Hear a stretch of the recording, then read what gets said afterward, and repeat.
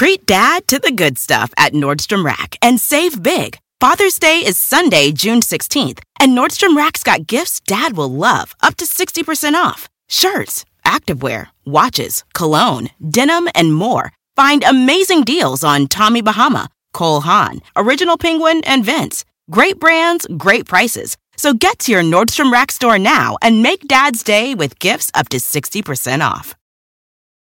Passion, drive, and patience. The formula for winning championships is also what keeps your ride or die alive. eBay Motors has everything you need to maintain your vehicle and level it up to peak performance.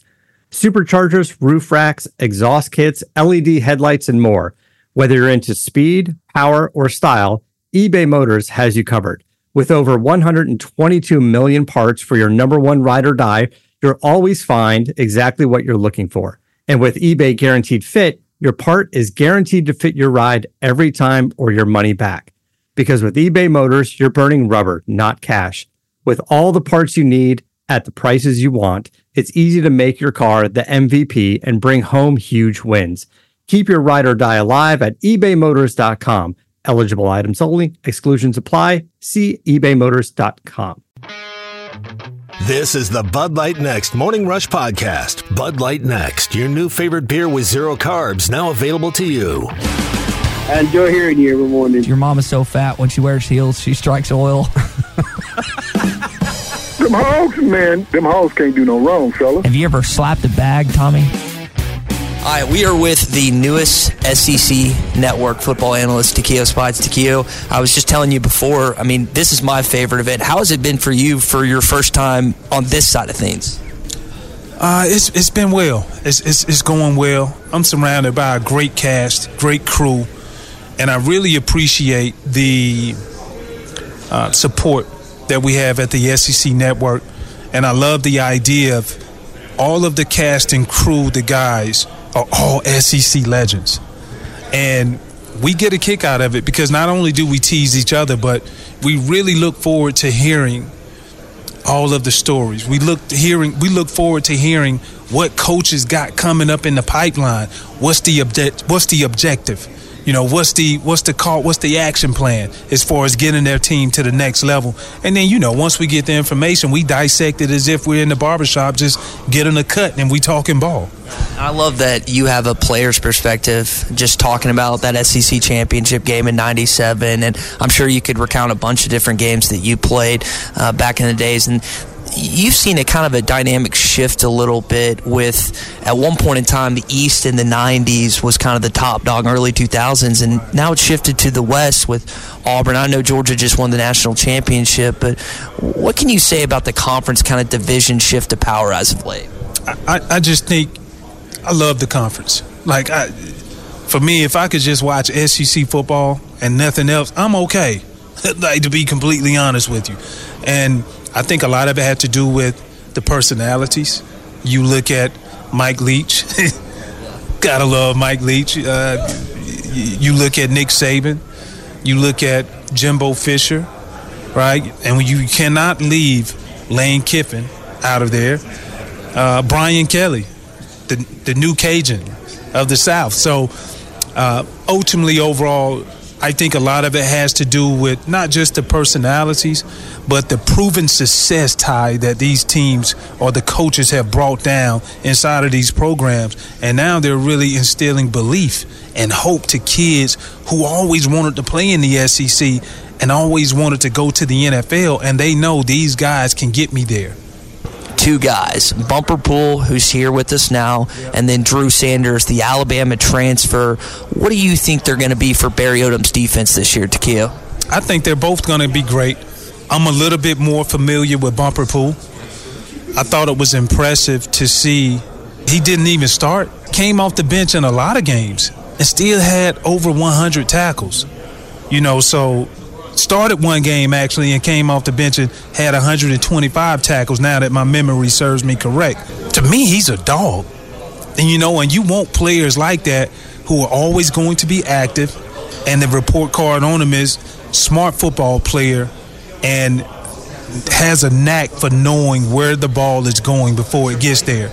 And so when you see that, I think you can build around a good program, and you can build your foundation around that, because it's one thing that you have to be, or you have to have, that's consistent in order to call plays and get into a rhythm. A signal caller who can get everybody else into position. That's you on defense. And that's me on defense as the linebacker, which will be Bumper Pool. And then you also look at the aspect of getting people lined up and letting them know, hey, this is what we have, this is what's presented, let's go get it. One of the things that I've already appreciated about you, just sitting down with you, is passion. My favorite, 30 for 30. And I'm going to say it out of respect for you and call it War Eagle, Roll Tide, not Roll Tide, War Eagle. Because you still have a disdain and a hatred for that team in red. And Arkansas doesn't like Alabama. The SEC, what I think makes it new, you can speak this better than anything because you played, is the rivalries that are deeply rooted in deep hate, man. It is. And people ask me, well, what do you think about, the realignment, conference realignment? I have several thoughts. One, I don't worry about teams who are embedded in the SEC because they're not going anywhere. But it's just something about those rivalries. I remember playing Arkansas, and my God, Madre Hill, going back in the day, and the fabric of what makes Arkansas is the fact that you guys have a great offensive line, hard-nosed running backs. Nothing has changed. Now you got a quarterback with KJ Jefferson in there to add into that equation. And so for me, it's really about keeping the rivalries in place. I know I'm drifting a little bit, but I love the game, man. I can't imagine waking up and not having an Iron Bowl to be able to watch. You went back and you got your degree after you left, 2016, right? Yep. That's something that I know Sam Pittman just got up there and talked about the graduation rates, and there are guys that you played with or played against that may have went off to the NFL like you did and then came back. What does that mean to you as we close you out, Takeo? It means a lot, Ty. Thank you for asking that. Number one, I made a promise to my mother to always go back because I was the first guy. She used to say, boy, you better take your ass back to school and get your degree. And I used to look at her and say, well, if I got a lot of money, then why should I? She was like, because you might go broke and you might have to use it. And so you're using it. But I am using it now, broadcast journalism. And she said she was just joking about going broke because if I go broke, she goes broke, then we all broke, and that ain't helping nobody. Great stuff from Takeo Spikes, former Auburn linebacker. Really appreciate your time this morning, Takeo. Thanks, Ty. I thought when he mentioned Madre Hill, someone he had to go up against, and kind of the fabric of Arkansas, Tommy, what it was then and what it is now. I feel like time is an endless circle, right? You had some really strong running teams. You've had them over the years, and that's what Sam Pittman is almost trying to reestablish in Fayetteville once again. And I think it gets overlooked. I know that Arkansas had an incredible passing attack with Ryan and Tyler, but you also had Niall Davis, who had over 1,000 yards, and Dennis Johnson and Ronnie Wingo. I mean, you had some dudes running the football, too. And you think about, since joining the SEC, and Arkansas always had a great history of in-state players, but Madre Hill, one of those first great running backs in the SEC era, and him and Barry Lunny, the quarterback, who were two of the main components of getting you to that 95 championship game. It didn't go well against Florida in that game, but first time Arkansas got there, and people thought it might be decades before Arkansas got there. You got there, it's been a little while since you've been there, since 06. But Arkansas had some success with Madre Hill, and I remember that knee injury that sidelined him. So there's some tough dudes. You look at that offensive line on that team in '98, and it was comprised of Sandlin and Boster and Burlsworth and all the guys that were from here in state and mean and nasty up front, and so. It comes back to these kids that have a passion. That's what you can hear from Spikes, is his passion for the game and passion for his university. Well, I just think it's easier, and we've talked about this. I mean, Houston Nutt used to preach sermons on the passion of being a Razorback because he was from this state. He understood it and was able to communicate that very well. So I think that was one of the reasons his teams often reached an emotional level that it was hard for other teams to match. Because they weren't always the most talented. Now, in some cases, they had a lot of talent, but sometimes hard work beats talent when talent doesn't work hard. And you saw in some cases where the Nuts teams and several other teams would go up against competition that on paper it shouldn't have even been a ball game, but because they just wanted it more in certain cases, it was. Well, you go back and you look, and we've had this conversation, several times before. But you go back and you look at the two deeps on these teams that had higher win totals and made championship games, and they're loaded with Arkansas kids. The better teams at Arkansas are, particularly up front on the lines, are generally loaded with quite a few on your, your starting 22, if you will, or your two deep, with tons of kids from our state. Because, as you said, they just play a little bit harder. So, you can just hear the passion there with Spikes. I thought, I think he's a good add to the SEC network, and glad he spent some time with you last week. It was a good conversation.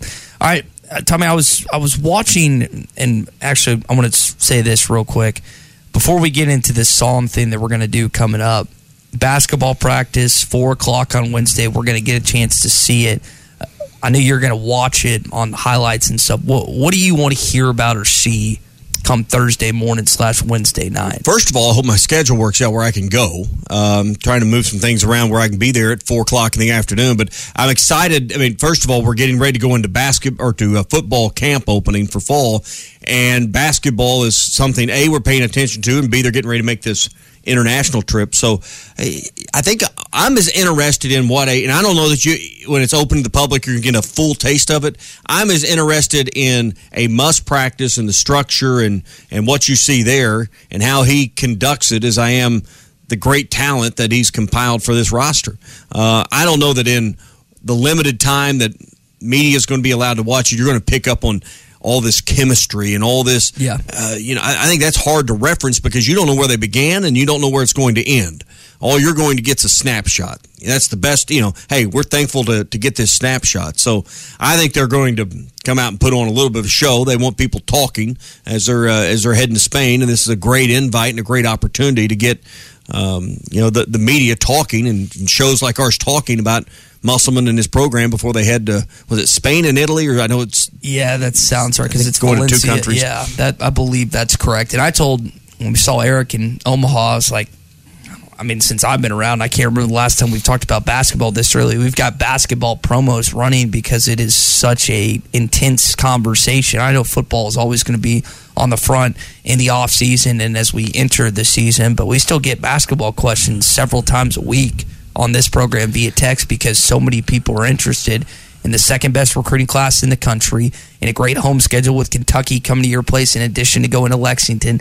And on top of all of that, you're going to be preseason top 10, maybe even top 5, depending on when the rankings come out. I think we all have a pretty good feel for, Nick Smith and Barry Dunning and Joseph Pinion and this recruiting class of the 6 players that came in. I think, at least for me, and I want to gain a better sense of the transfer players that have come in and then filling in with Devo and the players that you've got returning. So I think that's, to me at least, you may not be, the transfer portal players that we're not as familiar with because we didn't cover them in the recruiting process as much would probably be the most interesting part of watching a practice to me. Which you've got the Mitchell twins, Jalen Graham coming over from Arizona State. Help me with the young man from Wichita State that's going to be a senior. Help me on that, Drew. Is it Ricky Council? Yeah, Ricky Council. That's 4. Trevin Brazil's 5. I think they have 6, right? No, that's right. 5 transfers, 6 freshmen, right. 2 coming back. Right. So that's 13, plus the 2 walk-ons in our... We've just spent a lot more conversation on the recruits. Yeah, so. and deservedly so. When you have 3 5-stars coming in, they're going to get more accolades, but... you look at last year's recruiting class, you only had 1 freshman, Chance Moore, who's no longer here. He transferred to, I can't even remember where Chance transferred to, but that was the only guy you brought in. You brought in Stanley Abude, you brought in Trey Wade, you brought in Chris Likes and some other guys. That was who the class was comprised of last year. And this one, with the 5 transfers and the 6 freshmen, it's a lot different than what the roster intake looked like at this point last year. Yeah, you get a chance to ask Muss this question. If we get to talk to him, and I'm sure there will be that opportunity, will these practices, will this trip, and they always have some preseason practices, but now you're going to have more time for your team to be together. How much more of a jump start can you expect with the chemistry? Because there's no question Muss's teams have gotten off to a little bit slower start from a performance and chemistry and playing their best basketball standpoint, which has been fine. But do you expect to play better basketball in November and December than what we've seen under his programs? If that's the case, can you expect to see an even higher level of performance, which that's what excites me come February, March. Because while his teams have maybe come out of the gates a little slow, they finished in the home stretch great. And that's what it's all about. So a trip to Spain and Italy is, meaningless if that doesn't probably give you that jump start. But the main thing is, in the end, no one's going to remember Spain and Italy if you don't remember at least an Elite Eight run or a Final Four run. What they do in the postseason. Yeah, that's all that it's really going to matter. Maybe right? if you have a stronger regular season, you get off to a quicker start, then you can get that 1 or 2 seed that you felt like you deserved maybe one of the last 2 years. He's got a 3 seed the last 2 years, which is still a great seed. I mean, you're not going to complain or moan about that. But in order to play in Kansas City, Missouri, which is 3.5 hours from campus, and the closest in proximity of any of the Elite Eight sides, it's Louisville, KC, I think New York, and somewhere, I think it's on Cali, somewhere in the Elite Eight sides, you need to be a 1 or 2 seed. That's just how it needs to work out. And that way you're guaranteed a massive fan base that's going to be almost a home atmosphere. Bud Walton, what is that, west or is it north? KC's what, north of Fayetteville? Yes. Right. Bud Walton north. I'm amazed at your geographical reference I know points. Landmarks. I don't look at maps. I just know landmarks. I just drive. We're going to get down there. We're going to go down there to Kansas City. We're going to go down there to Kansas City and get some All barbecue. Right. So get some good barbecue. But I think, and I'd have to pull the media guide out. I'm going to guess it's going to be like 95 would be the last time you've hit 30 wins in a season, and in the regular season. I'm not talking about regular season. You'd have a chance to be somewhere near that number if you get off to better November start. I mean, I don't know that undefeated going into conference play guarantees you anything, because we've seen Pelfrey teams, we saw Mike Anderson teams that had great non-conference records, and then where did it end up? Come conference play, like a 6-game skid to start conference play. So none of that really matters if you don't follow it up. And I'm very interested to see how they can come out of the gates, because I think the closer you can get to that 30 regular season wins, or maybe 30 coming out of your conference tournament, exactly what you're talking about, which is correct.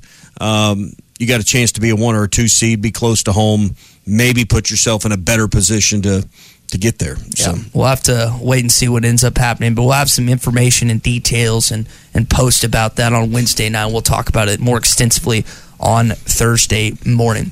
So, Tommy, I was watching this video. There's this guy that goes around different campuses, and, our age, our demographic, and I'm pointing at mine, listens to music a lot. Mm-hmm. And so he just goes up to him and asks, hey, what song are you listening to? So you and Drew, pull out your phones right now. All right. And yours is a little different because I know your kids are on your account. So we're going to play the last song that's either been downloaded or listened to, whichever one's easier to find. This is the one. Probably tell you the last downloaded song easier. All right. You got yours up? Yep. All right, go and pull up YouTube, and we're going to rate it and see what that is. Drew, do you have yours? Yeah, I got my last added song on the iTunes. And these can't have expletives in it, right? No, this one doesn't. Okay, does yours have it? Not either. Okay. Go and pull up YouTube, Tom, and we're going to rate your song. I'll play mine first. Let me click this real quick, Tom, and then you can grab that. This is, and I started listening to this guy 2 weeks ago. His name's Bailey Zimmerman. He's kind of a younger country artist. And y'all tell me what you think of this song. I've got it on the beat bar, too. So y'all tell me what you think of this song, and then we'll listen to y'all's and see what we rate. We've got a couple texts already on the most recent song you've downloaded, and we'll rate them this morning. Here is Rockin' a Hard Place.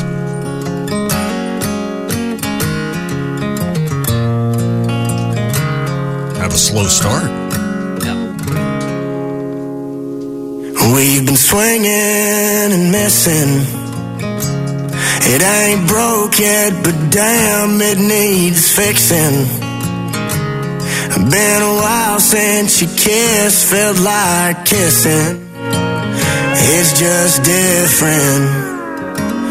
We've been talking about forever since we've been together. Something about a ring makes you think we're better off with all this, but we're caught in between a rock and a hard place. down with that. I'll get down with that. Quick rating. 1 out of 10. Give it a point, too. Give it a decimal. 7.6. I like it. 8.5. Yeah, that's a good song. Okay. Who is that again? It's Bailey Zimmerman. Bailey It's like 21 Zimmerman. or 22. Huh. All right. So you've got yours up. This is. I've got a story behind this. This is an older song. This is. Yeah. Hang on, I got to kill your song. This is a guy named Steve Holy. Okay. It's a love song. Yeah, this is a great song. It's a ballad. And this, it's called Good Morning Beautiful. Good morning, beautiful. It's a good song for your wedding, huh? It's a great song. This is a great song. The reason I downloaded this song, Yeah, it's a fantastic song. my wife wanted to dance to it. Fortunately, she wanted to dance to it with me. Apparently, this was our song back 20 years ago, or one of the songs we first danced to. I had forgotten that. She reminded me. So about, I don't know, it was the last song I downloaded about a month ago. We were on vacation. This is in the 9s. I'll give this a 9.3. And I heard this song's probably 25 years old. I don't know. It's an older one. So Okay. anyway. I'll give that a 9.3. It's a good song. So Definitely. All right, Drew. kind of a sappy love song. No, but it's a great song. Yeah. Drew, what is yours this morning? Again, this doesn't have any expletives in it. It does not. Okay. I mean, it might be a little embarrassing that this is my last downloaded song, but I was preparing for karaoke for ICC Media Days. I thought this could have been a crowd pleaser, something we talked about on halftime. What is it? So I type it in here. 7 Things by Miley Cyrus. Okay. Wow. Have you? I know this song. 7 Things I Hate About You. You were gonna sing this song. All right, let's give this song a me little. and Phil officially agreed on. 1, 2, 3, 4.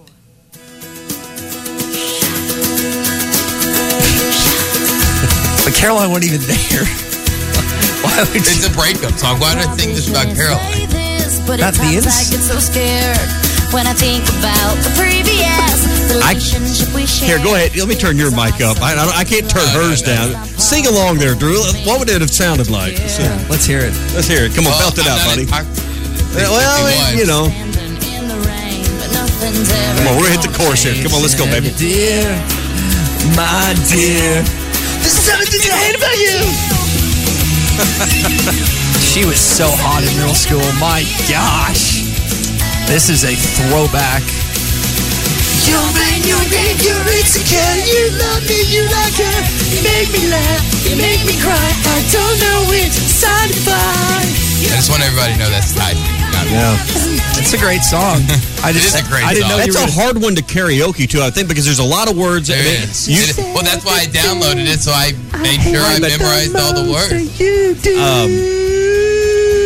It's kind of like trying to do Garth's Ain't Going Down Till the Sun Comes Up. I mean, that's a hard one to karaoke to. All right, we got a couple more. Let's see. This is one from Beverly. Father Abraham Intergalactic by the Beastie Boys. That's the latest one. You've heard of it? Have you heard of that song? I've obviously heard of Beastie Boys, but no. Okay. Mafia Matt says that you need My to... wife and daughter love the Beastie Boys. I thought you picked a really good song. This one brings back good middle school memories. Oh, it's great memories. I love that. Drew in Fayetteville said the last download song is Same Boat by Zach Brown Band. That's a good one there. Is it? Yeah. I know a lot of Zach Brown Band, but I'm trying to think it's with a that. fairly new one because I added that one to my playlist. Oh, it was a little less while than a year ago. Wow. Yeah, it's fairly new. Okay. Back in the 1920s, my daddy did, and just played it right off here. That's all right. Boy, you didn't have running water. We didn't get to the song. Our partners at BetOnline continue to be the #1 source for all your betting needs and sports info. Find all the latest odds, news, and sports developments, including this year's Wimbledon Finals, Major League Baseball, the latest fighting news, and even next season's early NFL futures. Head to the website or use your mobile device to sign up today to receive your 50% welcome bonus on your first deposit. Just use our promo code BLEAV. That's BLEAV to get the bonus and get into the action. Bet online, where the game starts. PristineAuction.com is the most trusted sports memorabilia auction site. With an A+ BBB rating, auctions on PristineAuction.com start at just $1, and each day there are over 1,000 autographed items available, so you win signed authentic signatures at affordable prices. Just last week, an autographed Justin Herbert jersey sold for $110. Deals like these are happening all the time on PristineAuction.com, and they have just about every player you could want, including Tom Brady, Patrick Mahomes, and so much more. Every item on PristineAuction.com comes with a certificate of authenticity from the industry's most reputable authenticators. Upgrade your collection of signed memorabilia today and get $10 off your first item one when you use code HTL when you sign up. Again, PristineAuction.com, use code HTL and get $10 off your first item one. And that's not all. In addition to $10 off your first item, we are giving away a signed Traylon Burks Arkansas Razorbacks jersey to one lucky listener who signs up using this code HTL. Here's your chance to win. All you have to do is sign up on their website using our registration code HTL to be entered. Visit PristineAuction.com/register today. You're listening to the Bud Light Next Morning Rush Podcast. Bud Light Next is for the next era of beer drinkers with 0 carbs and only 80 calories. Now he does a tightrope act. Boy, Houdini's in the house. Wearing number 3. And nobody's home to watch that house. Touchdown, Hogs! Holy Hogs! So you got 2 guys yesterday added to more watch lists. Bumper Pool is named to the Butkus Award watch list, given the best linebacker in all of college football. Jalen Catalon was named to the Jim Thorpe Award watch list as well. And I had forgotten about Ricky Stromberg being named to the Remington. I think if I had to guess, Cam Little's going to be named to the watch list for the Lou Groza. Might have 1 or 2 others. Arkansas offensive line is probably going to be up for the Joe Moore Award as well. So we were talking about a little earlier this morning. We were talking about practice earlier. We're going to get a chance to watch practice tomorrow at 4 o'clock in the Eddie Sutton men's basketball practice gym. We're going to have video for you and some audio as well on hitthatline.com and our YouTube channel as well, plus our social media pages. So make sure you stay tuned for that. Some more basketball news. Arkansas, and actually I say Arkansas, they haven't announced this yet. Scotty Bordelon of Whole Hog Sports got this intel thanks to a Freedom of Information Act request that you're going to be playing San Jose State. Thank God it's not football. Right, Tommy? December 3rd inside of Bud Walton Arena. That I get it's starting to take shape a little bit with the non-conference schedule. You know, a few things like Oklahoma on there, and I guess it won't be long. You'll have a full schedule. We've got a little more detail on the SEC schedule, so tickets are sold. I mean, you know, at this point, I guess you're just trying to fill in the cracks because all your tickets are pretty well sold out at this point. Clay, when does the basketball schedule come out? About kind of what approximate time period? I think in the next month. Yeah, I mean, I think August. I think most of it's already out. I mean, they gave you the conference games, right? Right. Correct. And I think that Matt and Scotty have FOI'd enough of the stuff that we can put together. What's the schedule? There's just 1 or 2 games that probably we don't know about. And we may know who they're playing. We just don't know the dates, right? Yeah, because you don't, correct me if I'm wrong, they haven't released the actual days the SEC schedule has come out. So no, but you're right. But it's I would believe it's any time. I mean, they're selling season tickets. You'd kind of like to know the schedule, right? And I don't know how many season tickets are left to sell. I mean, it was pretty full. I mean, it would be in the hundreds, not the thousands, if even that many, Clay. Yeah, I think it's probably a foregone conclusion that it'll be sold out, and when you play conference games, it'll be packed. It won't be packed in the non-conference. That's the way it is, and it will frustrate Eric Musselman that there'll be people that don't use their tickets, but it's just the way it is. Yeah, particularly in November when football's still the focus. Yeah. December kind of transition period, holidays, but the holidays for the better opponents, it will be full. For Saturday conference games, full, and I think for the bigger, like we saw with Auburn last year, the bigger weeknight games. Tough tickets to get when you're playing a ranked team. So I mean, there's none better than Bud Walton when you're playing a great opponent. You got a really good basketball team. So they play, and I don't know if this game, again, we don't have the time yet. I don't believe, but they'll play Oklahoma on Saturday, December the 10th, and that game was at what, 2:00 last year? Is that right? 1:00. That's in Tulsa, right? Yeah, correct. BOK Center, neutral site at Tulsa. You've also got them playing in Is it Maui this year, Maui next year? It's Bahamas this year, right? Or I switch it? I think it's Maui. Maui this year. Maui. then you go to Atlantis. So that's Thanksgiving. Yeah. So you've got that. So again, you've got a great schedule this year, including Kentucky at home, which only has happened one other time in the history of the SEC where you played Kentucky on the road at home in the same season. That was in 2014, which I thought was kind of intriguing. Clay, you texted me this last night. I saw it on Twitter. I just didn't add it to the rundown that Cody Kennedy got engaged in, was it New Orleans? Is that right? It was, yeah. The picture that he put on showed a little Mardi Gras band in the background. I would have liked to have, with a big tuba player, I would love to have had sound put to that where we had a little music to go with it. I'm sure that was a festive atmosphere. And congratulations to Coach Kennedy. And just I think I'm going to get to sit down with him this week as part of my Hogs Plus, and I love to talk to offensive line coaches. Talked to Dalton Wagner last week, and we just released the Harold Horton stuff. So my Hogs Plus career is rolling now. Yeah. So tell me more about Dalton Wagner, and then we'll wrap up our Hog update. But obviously, a grown man, 24 years old, and coming back for his 6th year. He's not the oldest. Can y'all guess who's the oldest? Dorian Gerald. Correct. Dorian is 25. Yeah, he's been there like 9 years. Now he hasn't been at Arkansas. That's a joke. Houston Nutt recruited him. Yes.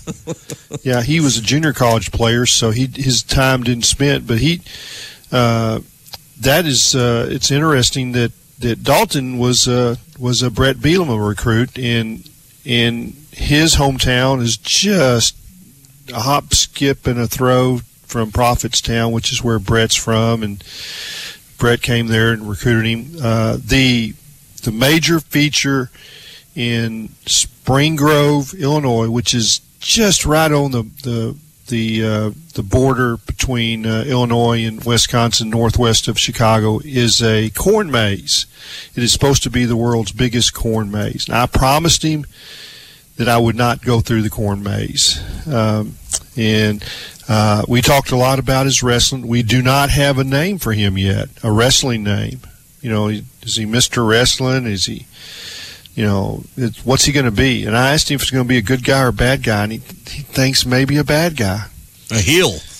Yeah, so he'll be one of the villains. And also talked about his hair, that his dad played football and wore long hair, and that's just kind of part of his family tree, that you have long hair. Now, he had it up in, what would you call it, a man bun or whatever, when we did the interview, and you wouldn't know that it would go down, his back a good ways.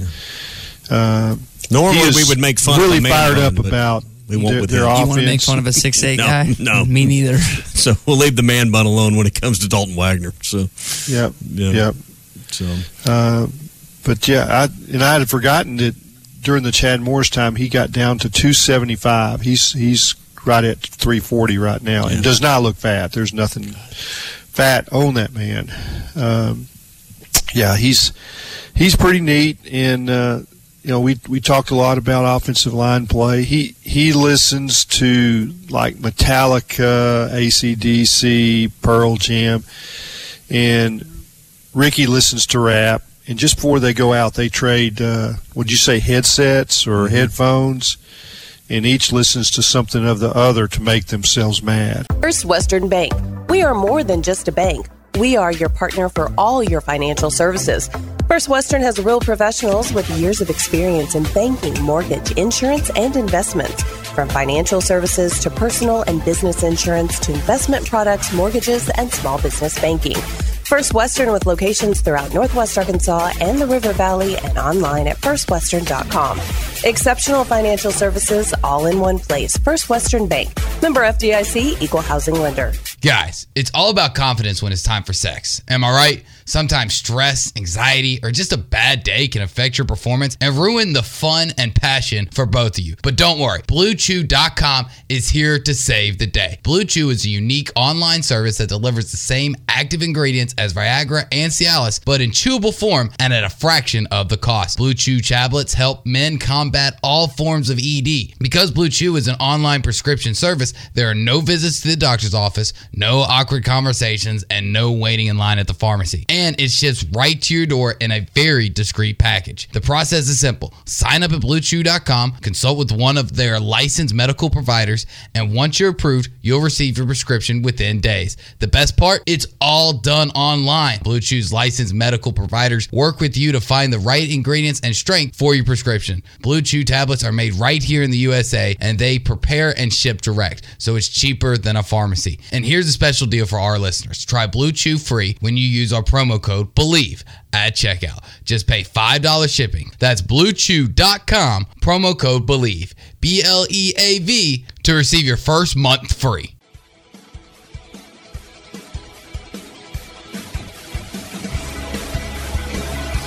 You're listening to the Bud Light Next Morning Rush Podcast. Bud Light Next with 0 carbs coming to a liquor store near you in February. The crowd's into it. They just threw him out of the game. He's gotten his second technical, and he's been thrown out of the ball game. So it's our Morning Rush Daily question presented by Red River Dodge in Heber Springs, Arkansas's #1 Ram dealer. Log on at redriverdodge.com.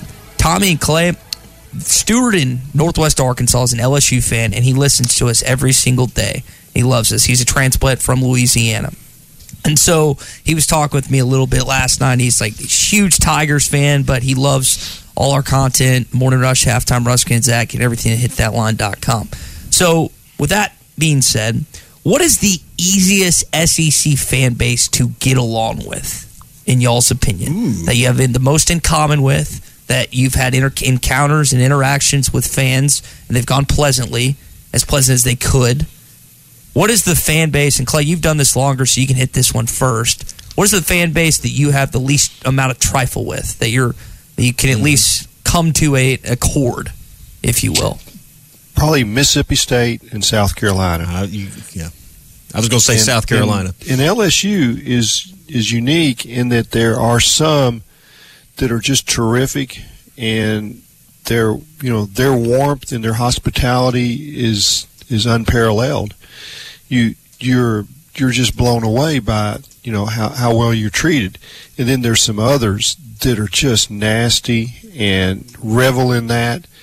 And you kind of, when you walk through those parking lots, you're kind of treated both ways.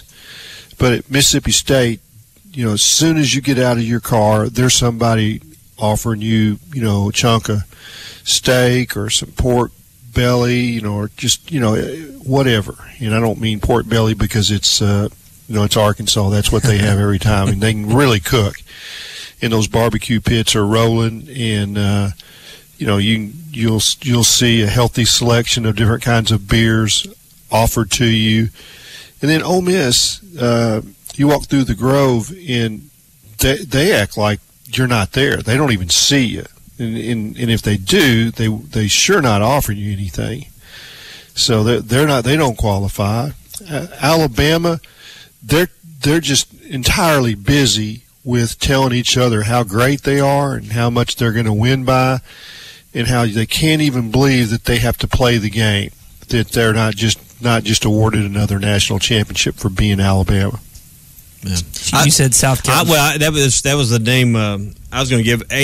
Arkansas and South Carolina came into the league at the same time, and they shared a lot of the same struggles, but have similar history. I think Arkansas has had a better long-term history, obviously, than South Carolina in football. But since joining the SEC, both have had their ups and downs. Arkansas has gotten to the championship game more, but I think there's a lot of similarities and a lot of the similar struggles. Synergies would be a good word. When we see how dominant the West is now, but we forget how dominant the East was, particularly with Tennessee and Florida in the 90s, and then Georgia was in that mix some. South Carolina kind of sharing the struggles then that and they got better with Steve Spurrier, but I think there's a lot of things that are similar about Arkansas and South Carolina as far as fan bases, as far as your time in this league. Obviously, it's identical. As far as just the struggles to get to the top of your division have been similar in a lot of ways. Now I know Clay's been to Columbia. Have you ever been to Columbia out there? I've been to Columbia, not for a game. I've been through Columbia on my way to Augusta. coming from the other side of it. So, but they're like Arkansas fans in a lot of ways too, Clay. That for a long time they didn't have winning seasons and a lot of success, but at least for the first half, South Carolina fans always showed up in big numbers, and Arkansas has done that a lot too.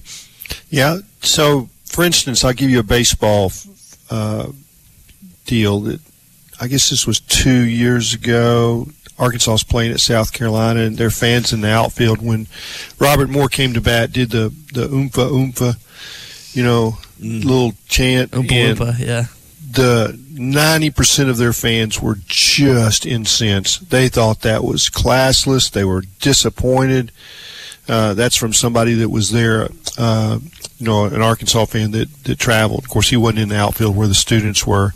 And, of course, Robert Moore hit 2 home runs that day. And they were adamant that, we got what we deserved for that kind of classless action. And it just reminded me of, the bulk of Arkansas fans. Students are going to be students. And, I'm reminded of that when I'm around Ty, because he's just going to be Ty. And, it's just every once in a while you just get around a fan base that you think that they're like you.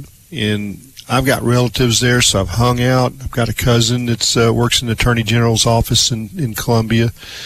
And so I've been there a few times around her home and her friends socially. And their people just seem like they're from Arkansas. They got a little bit different accent, and they like to talk about their dance to shag. I don't know what that's a thing there. The shag. I heard that from Lou Holtz right after he got there. He says it's like being in Arkansas. I think you guys are on point with Ole Miss being very difficult to get along with.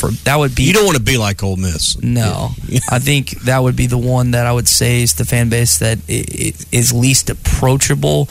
I have not been to Starkville, but I haven't had any bad interactions with Mississippi State. One of my good friends, former roommates in Atlanta, is a South Carolina graduate. He's coming to Fayetteville for the first time, and I got along with him great. Have not been to Columbia. I think probably you guys are on point, though, with either Mississippi State or South Carolina. I've had pleasant interactions with LSU fans, but I've never been to Death Valley. And I think that's just a different scene wearing red and doing that whole thing. Maybe get an opportunity to do that next year.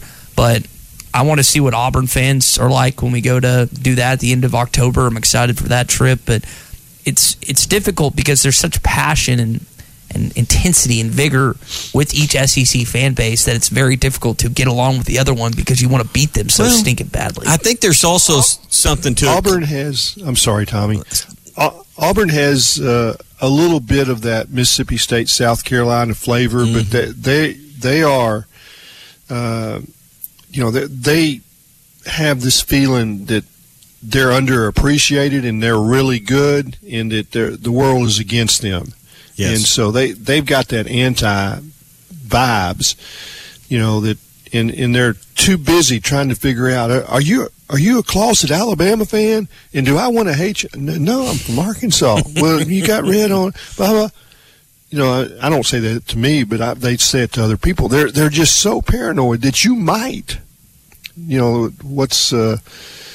might be a redneck. You might be an Alabama fan. Yeah. It's like, we don't like that. Yeah.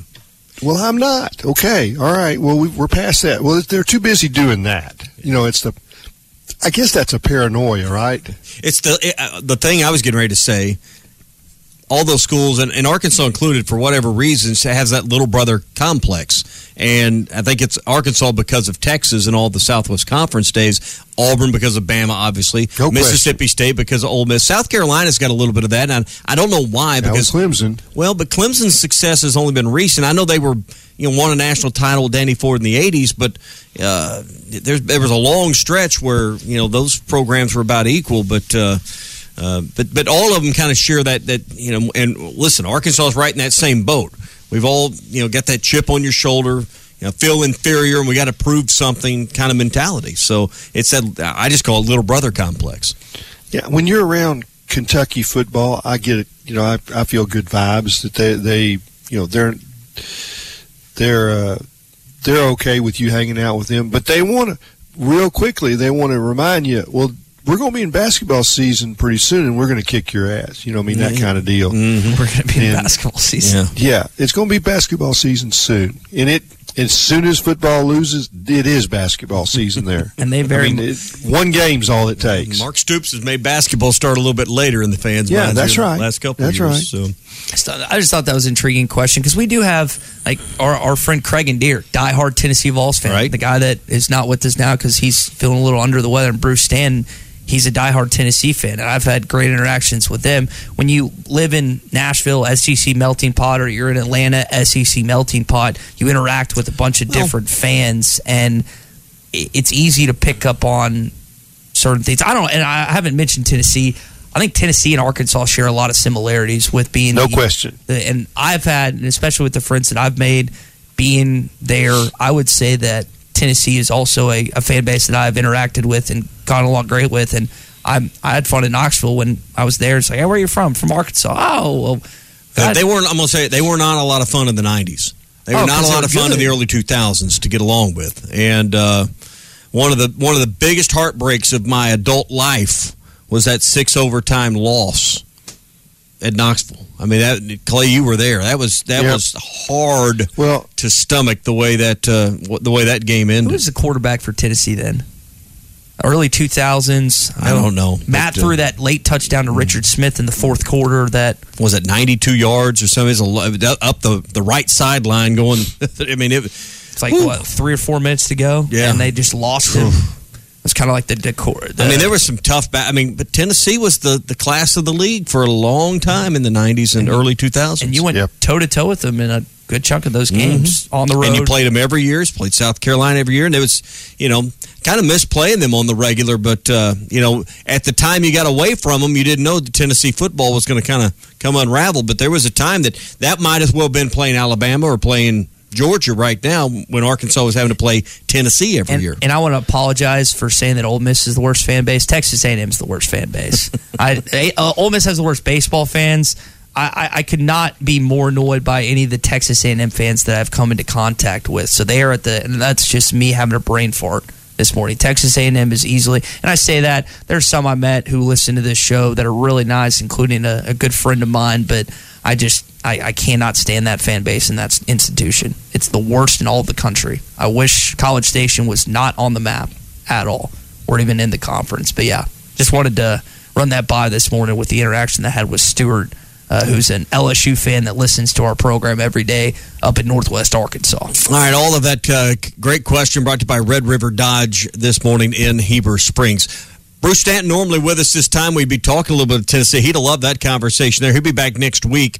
Feeling a little bit under the weather this week. The Booyah Pop and Pad Crasher from Bradco is the lure to go to. Jason Christie, he's the 2022 Bassmaster Classic champion. This is what he keeps around, the Pop and Pad Crasher and the Pop and Pad Crasher Junior. It's the smaller version, and it works great on the Arkansas River. Frog fishing's a favorite thing for many of us to do this time of the year, particularly in the summer, and the Pop and Pad Crasher Junior is the right size and the right hook setup to help you catch them. Find it at lurenet.com and tackle stores everywhere. It is the Booyah Pop and Pad Crasher Junior. Clay, I know that Tommy and I have made jokes about sitting in on a Eric Musselman practice this season. We're going to get a chance to tomorrow night at 4. I say tomorrow night, tomorrow afternoon at 4 o'clock. And we haven't talked basketball this much, at least since I've been around, which has only been about 4 years. I mean, when's the last time that you have spent this much time in a summer and eventually fall with a really good football team, or at least what we think is a really good football team, and talked this much basketball? Is there probably 94, 95? Yeah. I think back to the back-to-back Final Four trips, the national championship and the national runner-up. Those teams we talked about all year round. I mean, we celebrated with all those guys throughout that summer. The summer of '94. And how could you not?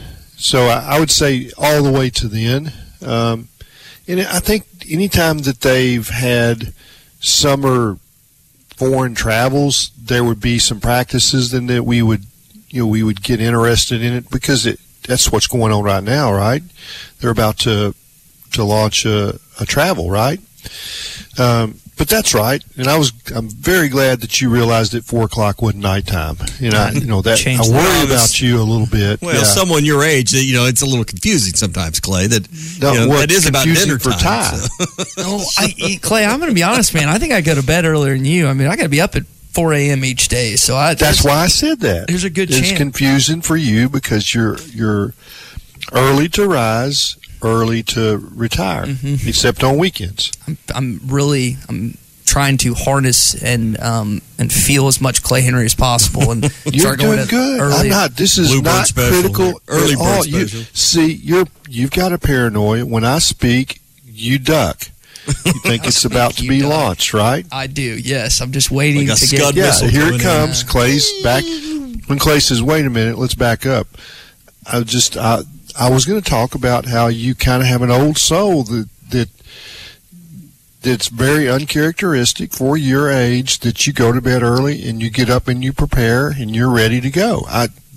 So I really hate that I just did that, but it's it's a backhanded compliment. Yeah, a bitter tasting compliment coming from Clay Henry. All right, so if you're in the practice facility, the Eddie Sutton practice court today or tomorrow, what do you want to see, and what's the most interesting part of the practice to you that may not just be watching a Nick Smith or picking out a player, see what Devo looks like? What's kind of one of the things with synergy or chemistry or something like that you're wanting to see, Clay?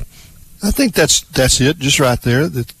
What kind of chemistry there is when you have all these new guys, and I think that's what will be talked about by the players and the coaches. That whether they have it or not, they will say they do. And the only thing that reveals that is adversity. That they've had no adversity yet. I mean, it's all kumbaya. They're having cookouts and they're going to Topgolf, and I don't Eric know Musselman's their only adversity at this point.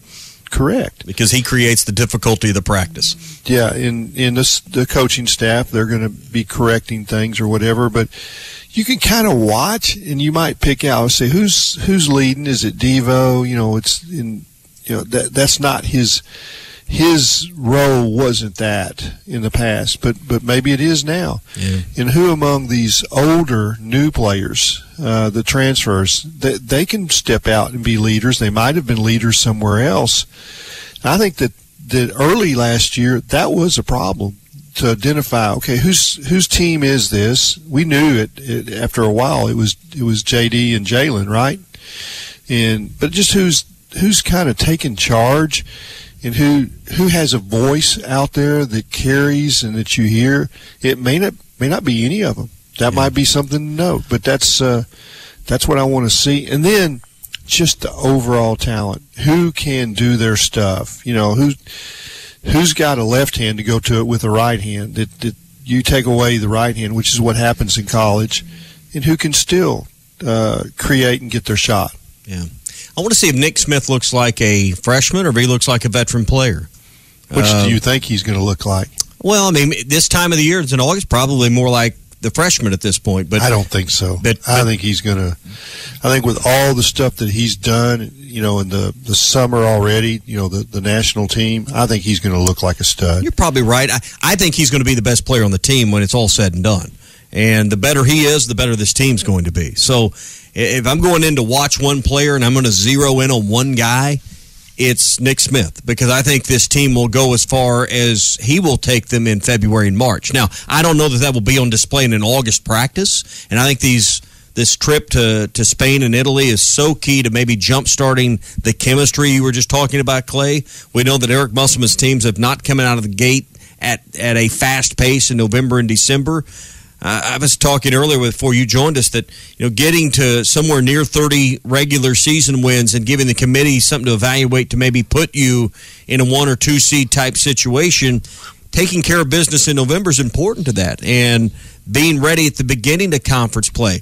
Eric Musselman's teams have played great at the end of the year. They have not always played their best basketball, and nor do we want them to play their best in November, but I think they've got to have an elevated launching pad this year, and I'm hoping this international trip will elevate the launching pad in November.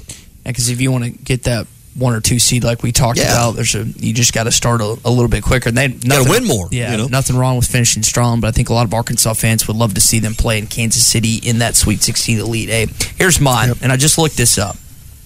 Arkansas under Muss has never finished within the top 170 in three-point shooting. Can this team shoot? They defend it well. They defend it. Can you bury it? And can you knock down threes? And I think that the floor spacing at times, and it's hard to say at times because they've gone back-to-back Elite Eight appearances, and Eric would tell you that. Their shooting has been a struggle since he's gotten there. Because, again, the stat shows you have not finished within the top 170. There's, 353 teams in all of college basketball. They haven't finished in that. Can this team shoot? Can Joseph Pinion get on the floor? Devo improved his three-point shooting last year. What does Nick shoot like? What does Anthony shoot like? What does Jordan shoot like? What do these guys as freshmen, and then also the transfers the transfers that came in weren't great shooters percentage-wise to begin with, good defenders and good overall basketball players, but it gets crowded at times, and floor spacing is key. I want to see if this team is going to be able to space the floor a little bit, because I know they're going to be able to defend, and I know they're going to be able to get to the rack.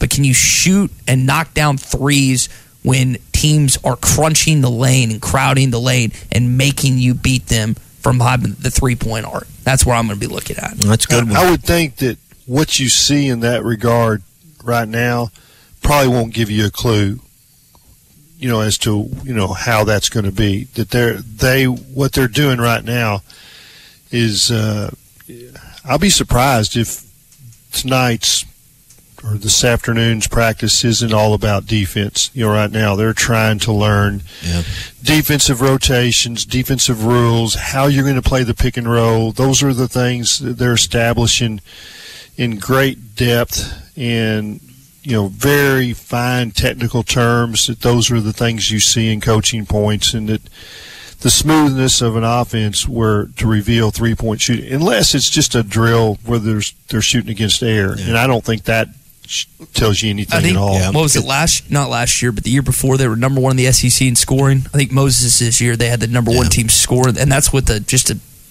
decently okay three-point shooting prowess. So if they can get that going too, watch out. But to Clay's point, I think we all know this, and it's pretty obvious with Eric Musselman. Who's going to play? The best defenders. Yeah, so and that's what they're going to work on. Yeah. And the reason why you lead, anytime you lead an offense, there's an exception, Loyola Marymount, and there's some teams that all they did is they didn't even play defense. You got yours, but they're going to get a few more is what they were trying to do. But they score so much out of their defense, in transition, and that's what they're trying to get set right now, and that's why they'll win if they win. Yeah, going to be fun to watch, and we'll be talking about it here on the Morning Rush after that open look at the practice coming up tomorrow with Eric Musselman's team before they head overseas. It's a great time to shop for jewelry. Our selection of inventory is wonderful, from very inexpensive boutique pieces to the finest diamonds and gemstones in the world. But now it's such a cool time. No longer are you limited by one person's vision of beauty. We can make anything you can imagine. We can use your materials, or we can provide everything. You can see the finished jewelry as a 3D digital rendering before you even start the job. Start your journey of a lifetime with us at Joshua's Fine Jewelry in beautiful downtown Russellville.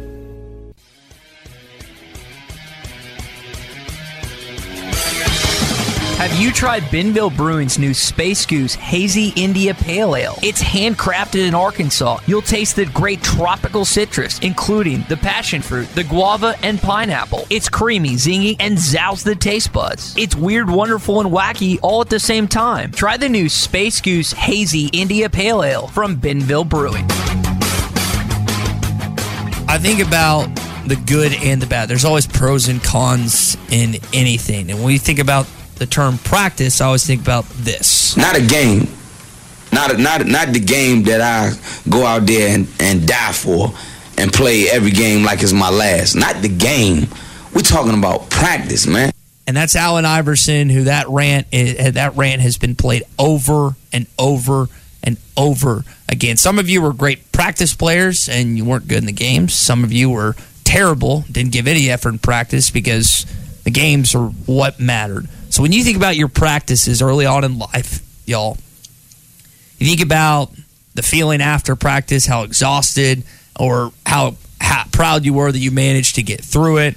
Maybe some of the team camps that were kind of part of practice, just kicking on the field with your teammates. What do you guys, the cold water, that was something I enjoyed. It was like a hot day, 2-a-days, and running over to the not the spritzer, but whatever it's called, the sprayer, and we had to cold bring our water. own water. It was awesome. So what do you guys remember, good and bad, about practices? I remember, and Clay can relate to this, we didn't have it as bad, at least as bad as the stories my dad told about his practices. My dad played for the legendary Bill Stansel, and they talked about how bad practice was, how hard practice was, and that the games were easy because practices were so hard. I think we evolved, at least when I played in the 80s and early 90s, that, at least it was a little more. And I only played through my 9th grade year and then got into radio. But, those practices, listening to my dad, and I think every generation's like that. But, Clay, you can probably shed a little more light on that because you and my dad were about the same age. That,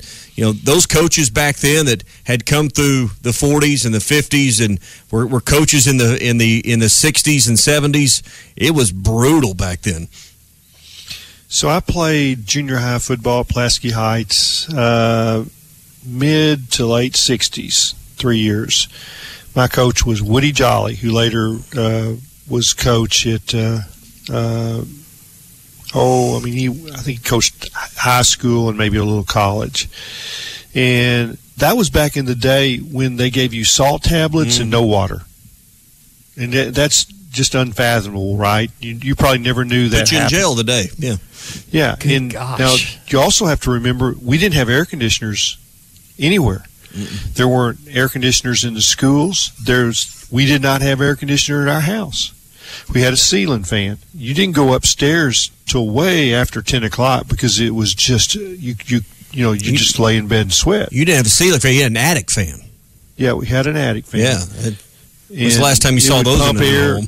The windows are wide open. Mm-hmm. And, you can hear every sound out. Every car that goes by. I mean, it's just a different era. These guys are looking at you like, is this guy from another world? Survive? Goodness gracious! Yeah. You didn't know any better.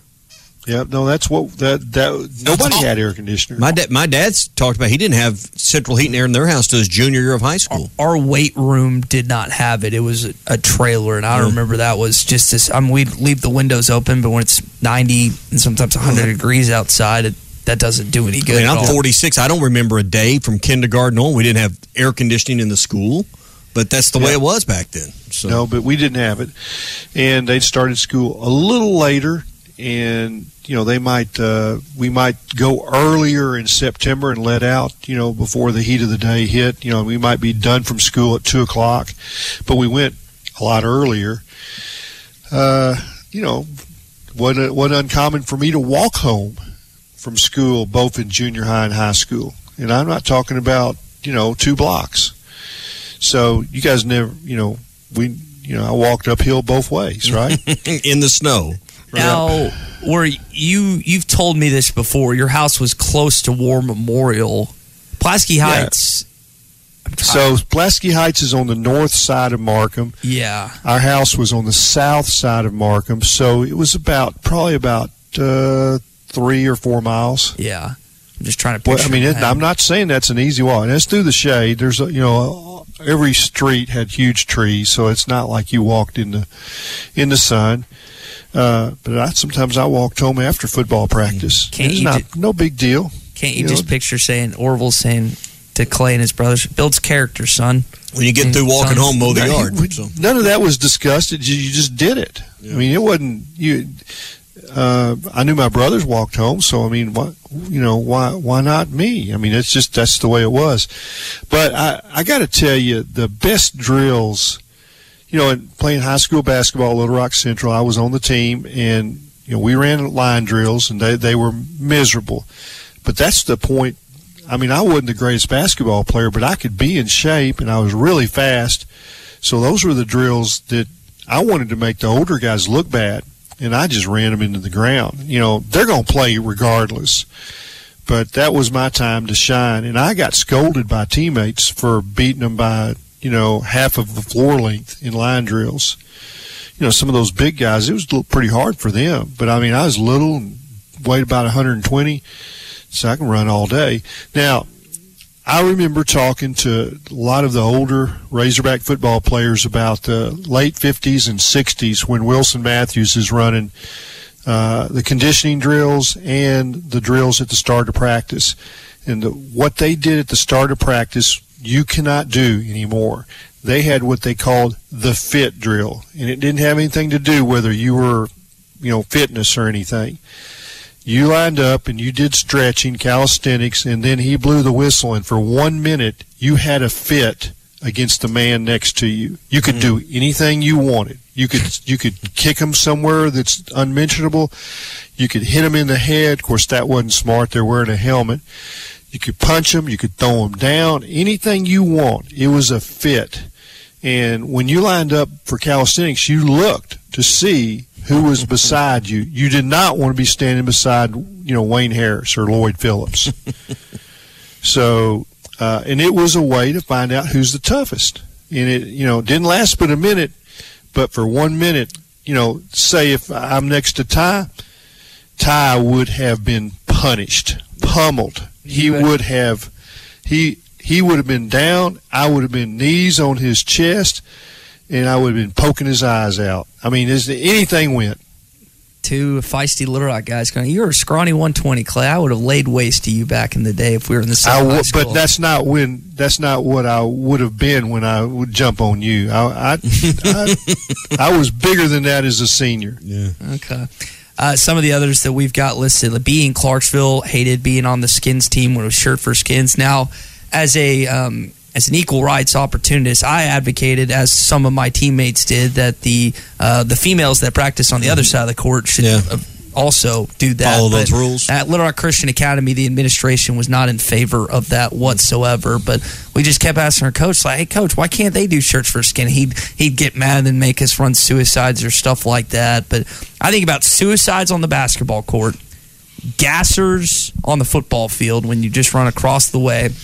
We did bleachers. You guys did bleachers, right? Oh, just run up and down. The 2-a-days you were talking about. What about a coach just chewing you out? Kraft, get your ass over here, and just grabbing. Well, I'm trying. They used to grab you by the face, man. I think that's kind of out of style now. They did that when I was in high school. Yeah, they did that. You would know whether or not they had beech nut or skull in, usually, by the time it got over. I don't think it was as prevalent as it was probably when you were playing, but like the beech nut or skull, RDC at our high school, he was a grizzly wintergreen, man, and you could definitely tell, and got some on your face a few times. I don't remember if I think Little Rock Christian was a tobacco-free campus. I don't think all the coaches. So was my high school. All of them are. That doesn't mean it didn't exist. I was going to say, I don't think they have been and they are today. I don't think some of the coaches abided by that. I don't remember. You think? I don't remember ever getting spit in my face, but I definitely remember getting spit on and from a lot of saliva directly on it. And you just I try not to laugh because I'll be like, coach, you're spitting everywhere. Then I would just have to either run more, I'd get yelled at more. But that was definitely something because it'd just be Richardson, Kraft, Henry, Barrett, get over here. They'd grab you over, whether it's football, basketball, and baseball, and just rip you a new one. And you just have to sit there and take it. Just take it like a wounded dog. And you couldn't do anything about it except for taking it.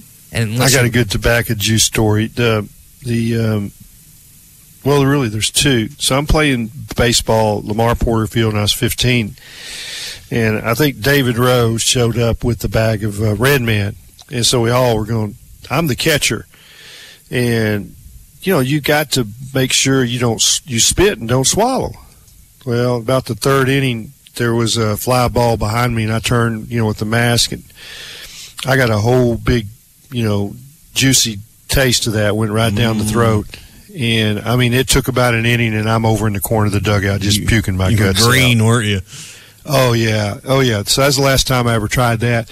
But in college, our golf coach was Cliff Horton, who was the athletic director. He'd drive these UCA station wagons. Remember station wagons? I don't think they really exist anymore. It's Lampoon's Vacation, National Lampoon's Vacation. You'll see a green one. Massive station wagons. And, we could have him and 5 golfers and then all of our golf bags in the way back. And he chewed. And depending on what score you had shot in the previous match and what your ranking was on the team, you got to pick the seat. Well, obviously, you wanted to be front seat. You want to ride shotguns, what we call that. Nobody does anybody say we're riding shotguns anymore? Mm-hmm. And if you were low man on the team, then you sat in the back seat right behind him. He had the window down in the front seat. He did have air conditioner in that station wagon, but he would spit out the window, and about a third of it blew right back into the back seat right behind him. So that guy, we had UCA white T-shirts or golf shirts, polos. He had a polka dot golf shirt. Yeah. That guy did. And the one in the middle would have a little bit on his left shoulder, a little bit of polka dot. You did not want to be in the back seat because he had just cover you. Now, one other story, he would leave us at the match, and we played at Arkadelphia against Harding, Ouachita, and then Benton against a lot of schools. That was kind of 5 schools would come to Benton because it was central part of the state. He would leave us on the range, go to Oaklawn, play the ponies, and be back about the time that we finish up near dark to take us home. And if we got to eat on the way home, it didn't have anything to do whether we played well or not. It was how he did it with the ponies. So he was gambling your meal money, huh? Yeah, he definitely gambled our meal money. Man, golly, some of these stories what's the situation where if you have a bad child at home, protective services or whatever, I don't know if they are also get involved with sports. Maybe that's more the AAA than anything, but the AAA would have a field day with some of the stuff that y'all have shared. And we've had a ton of this would be NAIA. Yes. NAIA stands for no rules. Yeah. Well, this is why we're soft today. This is why everybody claims there's no toughness. This is what made you tough back in the days, walking uphill both ways in the snow. I'm not complaining about any of this. I'm just telling you that's the way it was. Here I'm seeing some text about 100-yard bear crawls. We did. Oh, those are terrible. Now, bear crawl. 100-yard anything was in full pads was terrible. Death crawls was someone on your back, or it's usually the offensive or defensive lineman that's having to hold a wide receiver running back. That's a death crawl. The bear crawl is just when you're solo dolo by yourself. By the time you get done, you just fall because I think the longest we ever did was 50. I don't think we ever did 100 like in facing the Giants, but man, those were not fun. And like you said, in pads is even worse. Yeah, I mean, in making it 100-yard, that was tough on the linemen. If you had team drills and winner gets to quit, man, if you were a lineman, you might as well just lay down in the first 20 yards. You're going to get beat anyway. Did y'all split up the skill positions and then the linemen? Because it's kind of unfair to ask, hey, offensive lineman at 240, you got to beat this scrawny wide receiver at $130 in a gasser. We would split up times to make it fair for at least those guys so they could compete against each other. Because you're asking a guy that's just not going to happen. Lineman run with lineman usually. Yeah. So I played through 9th grade, and I don't have as many war stories as probably some of you guys, but that was back when you had two-a-days, and I guess you had two-a-days a while longer after that. But gosh, two-a-days have been gone for 10 years now, 15. It's been a while since. Hey, we had 3 of those in junior high. We never left. We never had that. I think we did. We had them through my junior year. I know for sure, but I didn't play football my senior year to concentrate more on baseball. I think we had them when I was in junior high. And I'm like you, didn't play past that point, but I want to say they were still going on then. And the high school, if I remember correctly, was doing late as well. 2000 somewhere in there. They because of the heat. Now they got that wet bulb or whatever, and the heat and humidity get to a certain point, they just shut practice down. And the coach has nothing to do. It's like the trainer's in charge of it. Now, what about... That's when we would do our running. Yeah. Yeah, intentionally. I mean, we didn't start the second practice. What'd you call it, a wet bulb? Yeah, that's what the coaches say it is. And the trainer, like the team trainer, has all the power to shut it down in most cases. So yeah, the only way we shut down practice is if the coach fell out. Yeah. Did y'all have, if someone screwed up, didn't show up to practice, was late, didn't complete a strength and conditioning drill, would the coach look at you guys and say, all right, this person so-and-so wasn't able to complete or show up or whatever, You lose as a team, you fail as a team. One equals. Was that the cliche in the phrase that you would often? Because that's what was used with us. That if someone didn't show up to practice, or there were various things that one or two guys couldn't do, well, we are teams. We got to do it over. We got to do this now. That was something that was used over and over in high school for us. I just remember there'd be a list, and they would usually give the list before practice, and you could be added to the list for during the practice to stick around, but they would announce during stretch drills who needed to stay after practice for what they called a help session. We're going to have help session.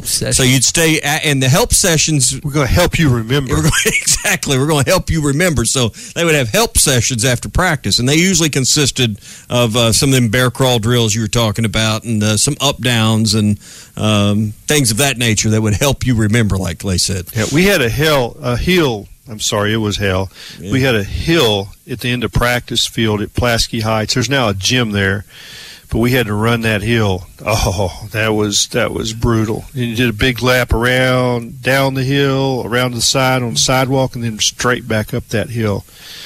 And it was not as long as Cleveland Hill, but it was just as much straight up. And of course, the football cleats would tear it up, so you couldn't get any traction, so you basically went up it, with your hands and knees like a bear crawl, and it was, your hands would got cut up, but I mean, you didn't stop. There was no stopping, and if you threw up somewhere else, and I can remember Coach Jolly yelling, "Do not throw up on my hill." I mean, it was Marine type stuff. You mentioned Cleveland Hill. My only experience that was rough on Cleveland Hill, because I wasn't going to volunteer myself and do what the basketball players have to do, what seems like every offseason. So I was driving up my scooter, and I don't remember what happened, but it stopped or something was malfunctioning, and so I had to walk it up the hill, and I thought the back of my legs were going to rip open because of how much my ankles and stuff hurt. That was just walking, trying to jog and push the scooter up the hill. I can't even imagine, we've had to run uphill on certain things before. That's just so much harder on your... Is it Achilles? Is that what it basically is? Back there? Your hamstrings, yeah, hamstrings, Achilles. All tied together. I just remember how tight it was. And we would walk around campus your calves, one day. Yeah. So... I got a good one. This came from Robert Dew, who played in Arkansas in the late 60s, 70s. He played in a freshman game at Tulsa and scored a touchdown on a punt return. He threw the ball in the stands. And thought that was pretty cool. And so gets home. Wilson Matthews is at the bus, and he gets off, and he says, "Hey, you throw the ball in the stands?" I said, "Yes, sir, won't do it again." He goes, "No, you won't. See me at 5 a.m. inside the stadium." No, you won't. And there was a barrel of footballs at the 50-yard line right next to the east stands, 50-yard line. Another barrel at the top row. And Wilson says, "These my footballs need to be in that barrel up there." Carry them all. Got them all up, and he started carrying them too. No, one at a time. Yeah. Oh gosh. Oh man. Once they got him up there, he said, "Now my footballs are in the wrong barrel. Need them back down here." So after he finished that, he said, "Coach, I think you understand. I'll never throw a football in the stands again." Hey, real quick before we go, Ty, great play. If you're going to that basketball practice, if you're in Northwest Arkansas or Russellville, CJ's Butcher Boy Burgers, the place to have a great meal. Yeah, coming back to Donald W. Reynolds Razorback Stadium this fall. Also, the two great locations on Weddington Avenue in Fayetteville and on Arkansas Avenue in Russellville. When all you do are burgers, they have to be the best, and they are at CJ's. Bud Light Next is available nationwide today, anywhere you can buy your other Bud Light products. This podcast has been presented by BetOnline. This podcast is an exclusive property of Pearson Broadcasting. It may not be copied, reproduced, modified, published, uploaded, reposted, transmitted, or distributed in any way without Pearson Broadcasting's prior written consent. Subscribe to the Hit That Line Podcast Network, the best podcast in the Natty State. Just search Hit That Line wherever you listen to podcasts. Brought to you by Breeden RV Center.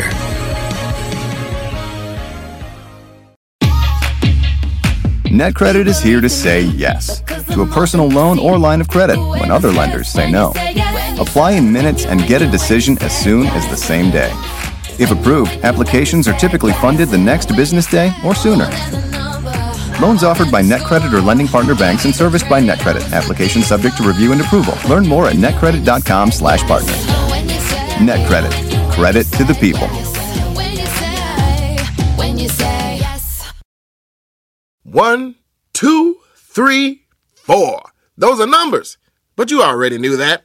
If you want to know what number you're going to pay each month for your car, use Kelley Blue Book My Wallet on AutoTrader. They're really good at numbers. AutoTrader.